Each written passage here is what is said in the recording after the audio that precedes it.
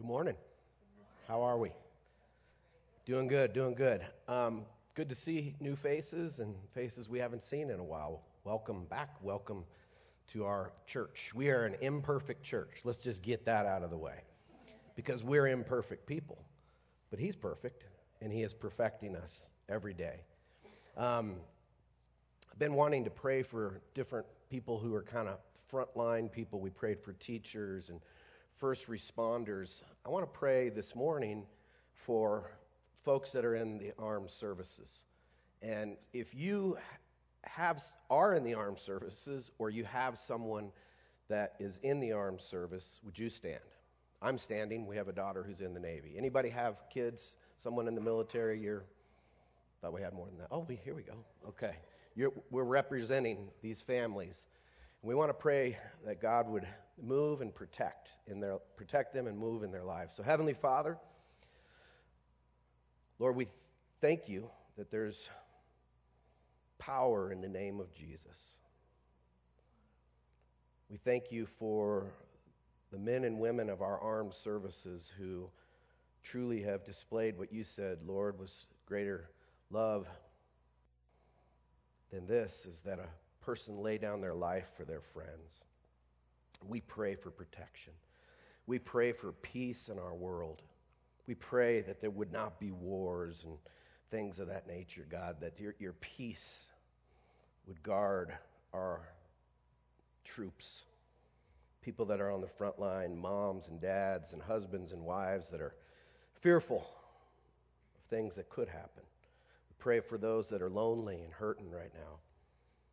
God, pour your blessing on them. Help them all to see you and give wisdom to those that are in leadership in the armed services right now, Lord. And we just thank you for being so gracious in Jesus' name. Amen. So you've been smelling that chili all morning? I'm hungry. So I'm going to make this quick. I'm just kidding. No, you're like, thank you. We would appreciate that.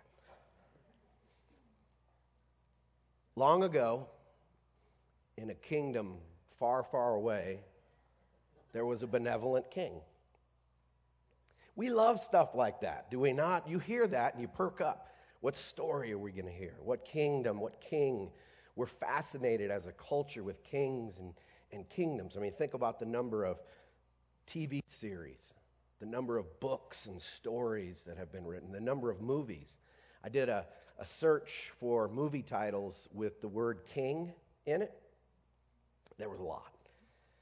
Came up, number one was Lord of the Rings, The Return of the King. Good movie, great book, right? And then The Lion King came out. How many dig The Lion King? Because then followed that was Lion King 2, Hakuna Matata. And then Lion King 3, Simba's Pride or something like that. And then King Kong came up. The King and I, which can I admit I've never seen, know nothing about that. Am I in trouble with you? Look, I knew that was going to happen. Whenever I admit I'm not a big theater guy. King Arthur was another one. I'm trying to think of the other ones that were there. All the King's Men, and it just went so on and so on. There were so many, too numerous. So, real quick game. Shout out a famous king. King David. Who? Herod. Henry. His friends called him Richard. Nebuchadnezzar. No one shouted Elvis. Hello. Jesus is the king. Very true. King James. What happened there too? Anyway, the history of kings, when you study history and you see kings and kingdoms, most of them were tyrants that, harassed their people, didn't treat them well. There was a few benevolent kings along the way, but most were bad kings. You study the history of Israel, you read the Old Testament. God told the Hebrew people that he would be their king, and yet they wanted to be like all the other nations around them and have a king. So he gave them King Saul. That didn't turn out so good.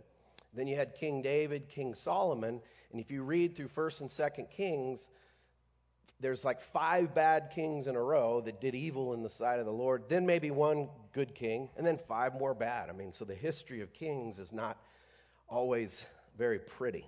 We're in a series called Music to Live By, and we're going through selections from the Psalms. There's 150 Psalms. We're not going to cover all of them, but we're going to cover a few of them over the next several weeks into the Christmas season. Did I just say we're already at Christmas? Wowza. Bah humbug. I love Christmas. Psalms, if you're not familiar with the Bible, Psalms are poetic songs written mostly by King David and others. They would have been written to music, and they're prophetic in nature. There's psalms of repentance. There's psalms of praise, psalms of thanksgiving. The Psalms are really just a great insight into the human condition in our relationship with God. Some of the Psalms are very real and honest, which I appreciate, where David is being real with God. God, where are you? And then he always ends with, but I know you're with me. Where are you? And can you relate to that? Where are you, God? I know you're with me. Because circumstances in life can pounce us sometimes. So today we're going to look at Psalm 2. I did Psalm 1 2 weeks ago. Joel did Psalm 110. And I'm going to do Psalm 2 today. These are not going to be in any kind of order, just random selections from the Psalms. Our greatest hits, maybe. Jesus' playlist. This would have been the songs Jesus grew up on. He quoted the Psalms. We find him in the Psalms. So today in Psalm 2, we're going to see a king longing for his real king. David is the king, but he prophetically is longing for Jesus. He's longing for the real king. And whenever you approach Scripture, whenever you approach the Bible, make sure you try to get into the mind and worldview of the author. The Holy Spirit inspired the Word of God, but people who wrote Scripture, like David, might not have understood that he was actually penning Scripture when he did it. He was pouring his heart out to God. And in God's providence, those were preserved for us like the rest of Scripture. But you got to get in the mind and the worldview of the author. David didn't go into a trance or a zombie-like state and then just moved by the Holy Spirit. He was using his mind, his thoughts. And we have an ancient worldview. And then you can pull out and say, how does this apply to me today? Because if we try to read all of especially the Old Testament through lenses of our worldview in America in 2021, we might miss and misinterpret what's really going on here. So let's read Psalm 2. It's a prophetic psalm. Why do the nations rage and the peoples plot in vain? The kings of the earth set themselves, and the rulers take counsel together against the Lord and against his anointed, saying, let us burst their bonds apart and cast away their cords from us. He who sits in the heavens laughs. The Lord holds them in derision. Then he will speak to them in his wrath and terrify them in his fury, saying, as for me, I have set my king on Zion, my holy hill. I will tell of the decree. The Lord said to me, you are my son today. Today I have begotten you. Ask of me, and I will make the nations your heritage, and the ends of the earth your possession.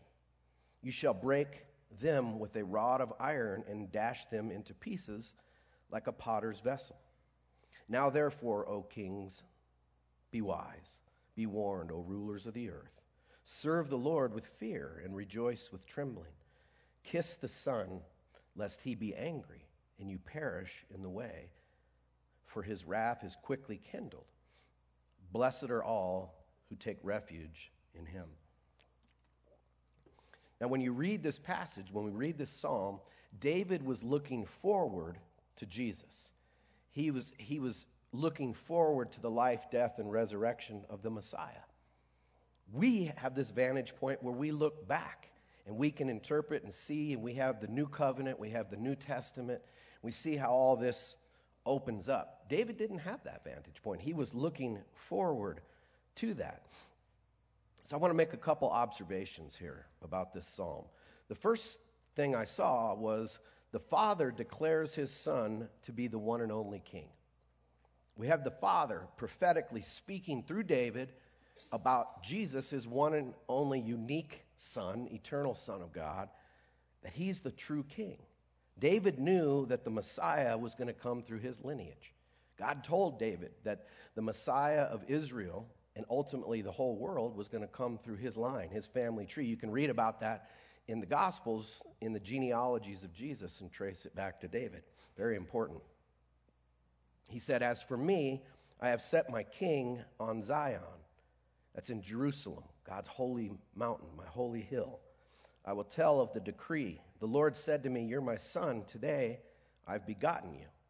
Now, in the book of Hebrews, which is later in the New Testament, written to Jewish believers in Jesus at the time, this psalm is quoted by the writer of Hebrews in Psalm 1. And the book of Hebrews is all about the supremacy of Jesus over the angels, over creation, am I breaking up here? Over creation, over the law and Moses and so on and so forth. And so he says in chapter 1, he says, "To which of the angels did he ever say, 'Today you're my son'?"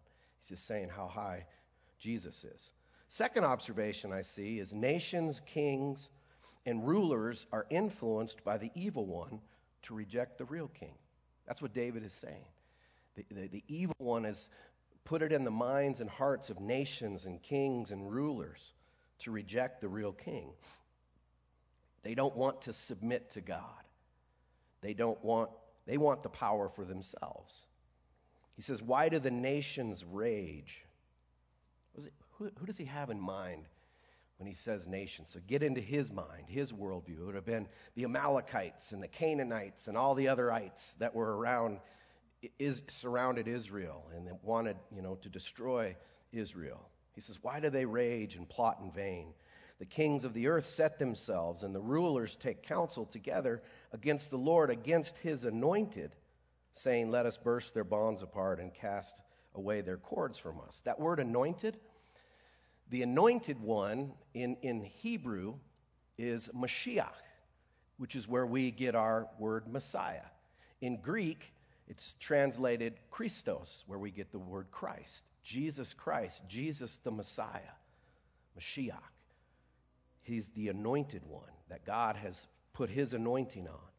Now, weeks ago, we did a series on the conflict between light and darkness, right? And we talked about how you see it in far long ago, even before creation, this fall of Satan, the fall of created divine beings that were part of God's divine counsel rebelled against him.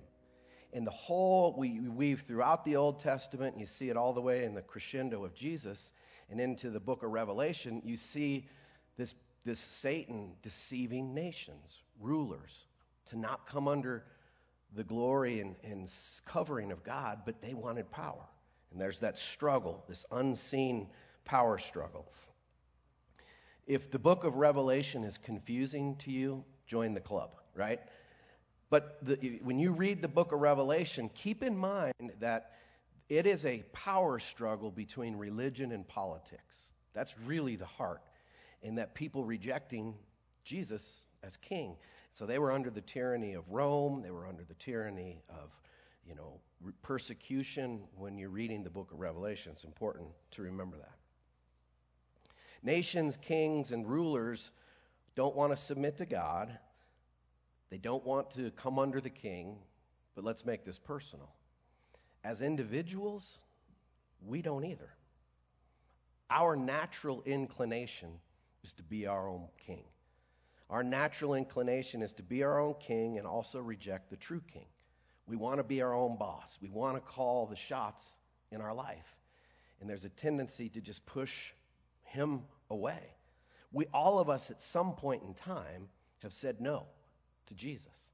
We might do it in little things, or like I did in my early 20s, said, "I want nothing to do with you."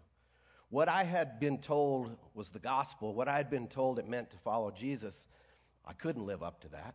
He was this taskmaster that I had a false understanding about who God was. And it caused me to say, "No thanks." And I literally went like this. And in his grace, he brought me back to faith when I was 25 years old. faith in Jesus and seeing his goodness and seeing that this king was a good king, that Jesus was a good God, and the Father is a good God. The Apostle Paul talks about this in Romans 8, verse 7. He says, "For the mind that is set on the flesh is hostile to God, for it does not submit to God's law. Indeed, it cannot." You could transpose the word for flesh, self. When we are walking in selfishness, when I am walking in selfishness, my mind is hostile to God. Why? Well, because God's a servant. God is unselfish. God prefers others. God is humble. And so when we're walking in the opposite of those truths about God, we're hostile. He's not hostile. We're hostile. We're not walking in his ways. And I think so often we forget that we have a good king, that we have a good God who always has our best interest at heart. If God asks us to do something or not to do something, it's because he knows what's best and that he loves us. Young people in this room are watching. Let that sink in. Whatever God, obedience to the Lord is not drudgery. It's life, because he knows what life is truly about. I think we've been told things about him that just aren't true, and we get a false perception. Here, let me give you some good news. Last observation here. We can all take refuge in the King. He says, "Come one, come all. Blessed are all who take refuge in him." He finishes that. In Jerusalem, there's a Holocaust museum called Yad Vashem. And I remember walking through there, and it's almost like a timeline of World War II and how the Nazis came into power and so forth, and then obviously the atrocious things that happened in the Holocaust.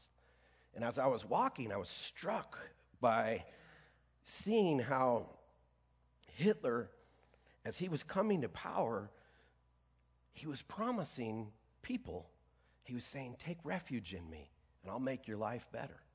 Take refuge in my ideology, and I'll make your life better."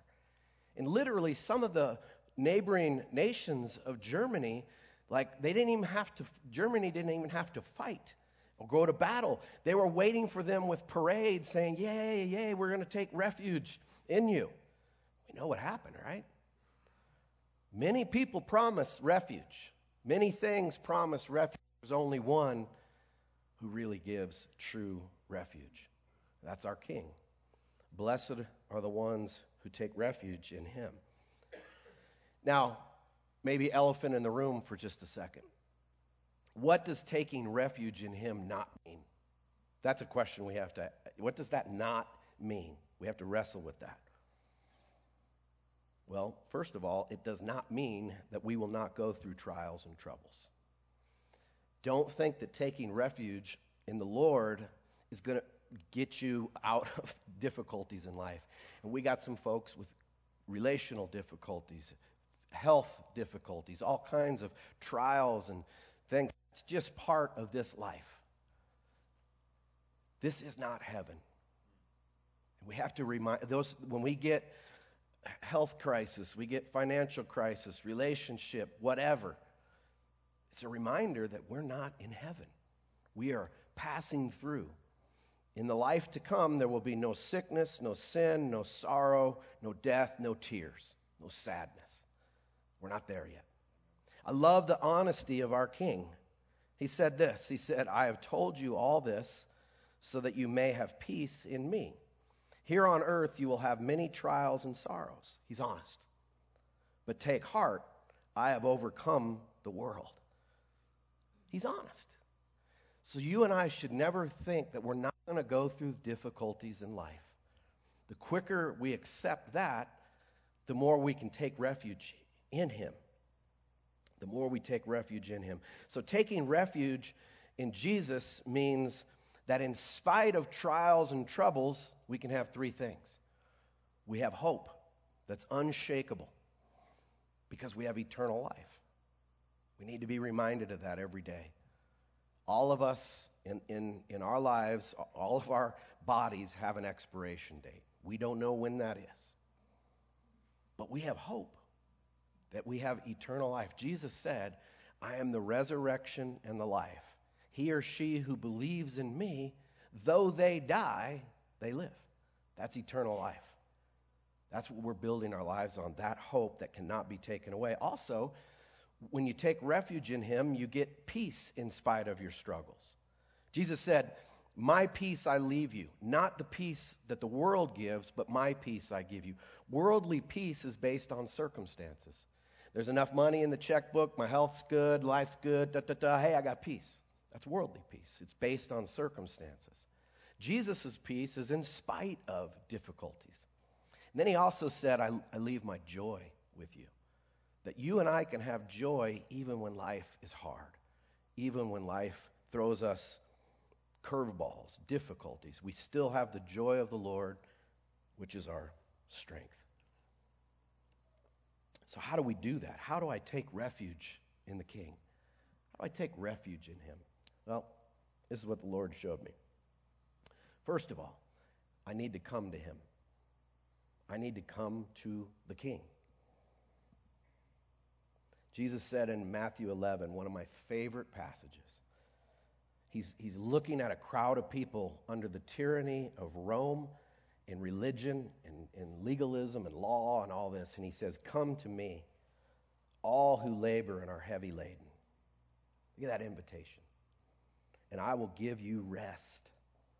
Take my yoke upon you and learn from me, for I am gentle and lowly in heart, and you will find rest for your souls.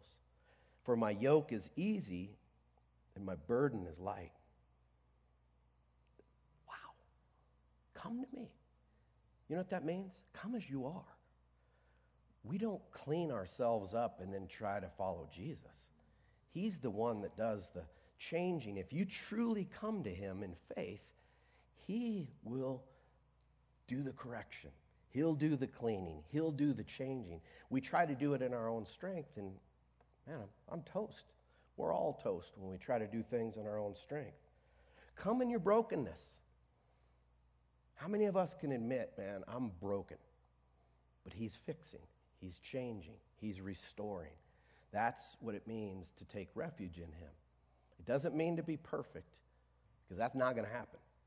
But it means we come to him in our brokenness. Come to him in faith. Come to him in expectation that he will be your refuge, that he will change you and transform you. Second thing, in order to take refuge in him, is I need to come under his covering. I need to come under his covering. The definition of submission, which submission's a super popular word, right? Thou shalt submit. Like, we hate that word. We bristle when we hear the word submission. It's actually a cool word. In the military, when you submit to your commanding officer, you're coming under their authority. You're coming under their leadership. Jesus said, take my yoke upon you.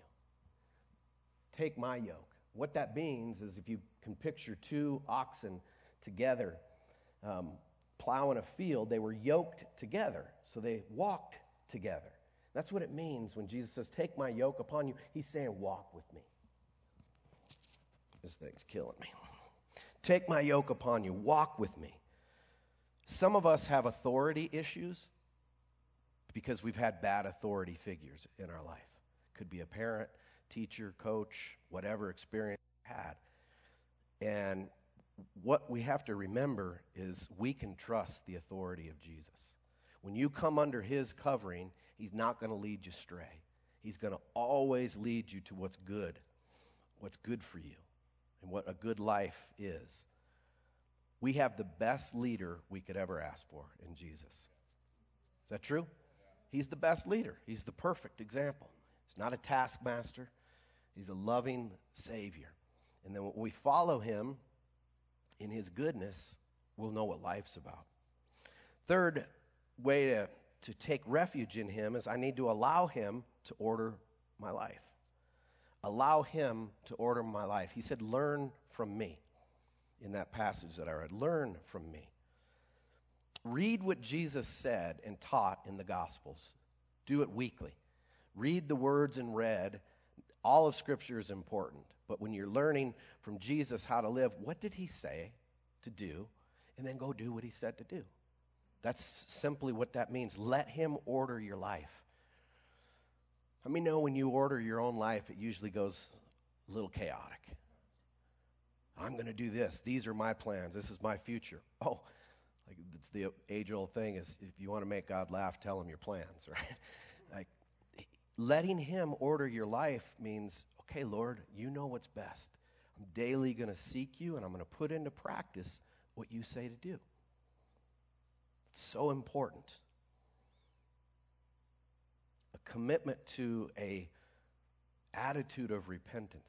Repentance isn't a one-time deal. The word repent means to change your mind. Change your mind about God, change your mind about yourself and how you see others.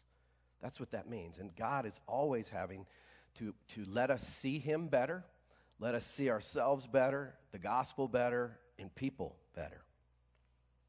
Not perfection, but a pliable heart.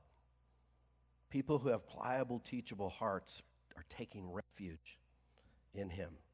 Jesus doesn't want to be our consultant. He's not a consultant. He wants to show us how to really live. That's what he wants to do. And when you do that, you're taking refuge in him. And then lastly, you need to trust and rely on him. Trust and rely on him. He says, "For I'm gentle and lowly, humble in heart, and you will find rest for your souls. For my yoke is easy and my burden is light." As I was praying for you, as I was putting this together this week, I was seeking the Lord on your behalf. And the Lord showed me that there are a lot of people not at rest in him. Some of you are not at rest based upon life and circumstances. And it became a burden in my heart to pray. And for you to find rest in the refuge of the Lord. Are you experiencing that rest? Because life's chaotic. Life throws curveballs and difficulties, and we're busy, and schedules, and things happen. It's hard to find that rest. It's hard to live in that rest. But he wants you to have that rest. He said it. Come to me, and you'll find rest. I had to ask myself, am I walking in rest? That's what I'm pursuing. I'm going to pursue it on your behalf and on my behalf. And I want you to pursue his rest. Rest does not mean laziness. It does not mean apathy. It means, there's a sense of joy and peace and hope and satisfaction because of who he is and what he's done. How do I know if I'm taking refuge in him? A couple quick thoughts. Have you come to him? That's the first step, is come to Jesus or come back to him. And then are you walking with him? Is he ordering your life? And listen, I blow it every single day.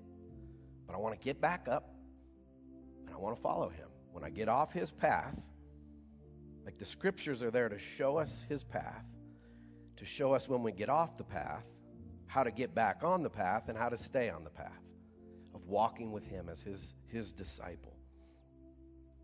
And then, am I relying on him, and do I have that sense of rest? Because he wants you to take refuge in him. He wants you to experientially, physically, mentally, emotionally, and spiritually to experience rest. He's got this. The good news, the gospel, is that God the Son became one of us. He entered into this broken world, took on fallen flesh. It entered into the world that got turned upside down by our first parents and Adam and Eve. He lives a perfect life, and he died a brutal death to defeat death. His death rendered death inoperable and provides eternal life. His resurrection gives us new life. He defeated death, sin, and the evil one by what he did on the cross and his resurrection. The good news is he's coming again. He went back to the Father, and now he commissioned the church to go out and tell the whole world this good news. We don't do anything to make the good news good news. You don't make it gooder, right? You can't make it more gooder. It is good news because it's something that we declare. You don't make it better by your behavior, being more moral, being this or that. You don't make it better. It already is what it is. We agree with Jesus. That's what faith is I agree with you, Jesus. Thank you. That's faith. Just say thank you for what you've done. I'm with you. Lead my life. We're going to go into a song, if you'd stand. And my hope and prayer during this song would be you would reflect on what we just talked about, taking refuge in him. Some of you have some burdens right now that you're carrying, and it's hard to be at rest. Let the Lord, the Holy Spirit, minister to you as we sing.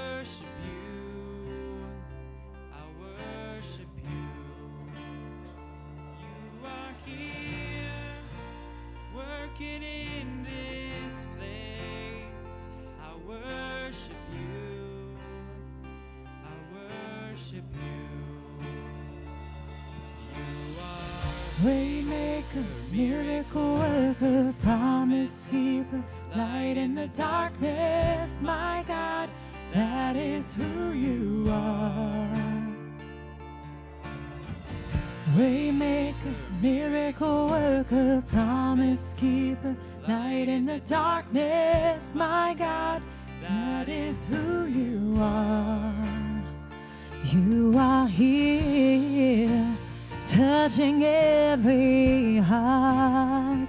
I worship you, I worship you, 'cause you are here, healing every heart.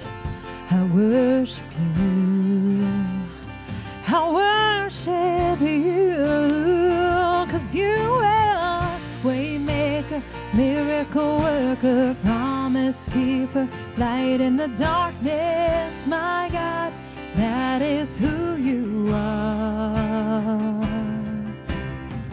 Waymaker, miracle worker, promise keeper, light in the darkness, my God, that is who you are. That is who you are. Oh, that is who you are. That is who you are. Even when I don't see it, you're working. Even when I don't feel it, you're working. You never stop working. You never stop working. Even when I don't see it, you're working. Even when I don't feel it, you're working. You never stop working. You never stop working. Waymaker, miracle worker, promise keeper, light in the darkness, my God, that is who you are. Waymaker, waymaker, miracle worker, promise keeper, light in the darkness, my God, that is who you are. Oh, that is who you are. That is who you are. You are here, turning lives all around.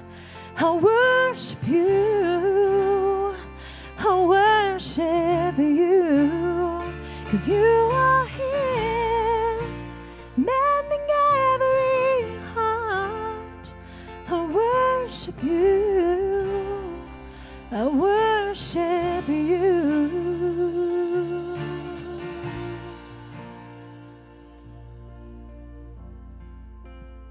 Heavenly Father, thank you for Jesus, our King.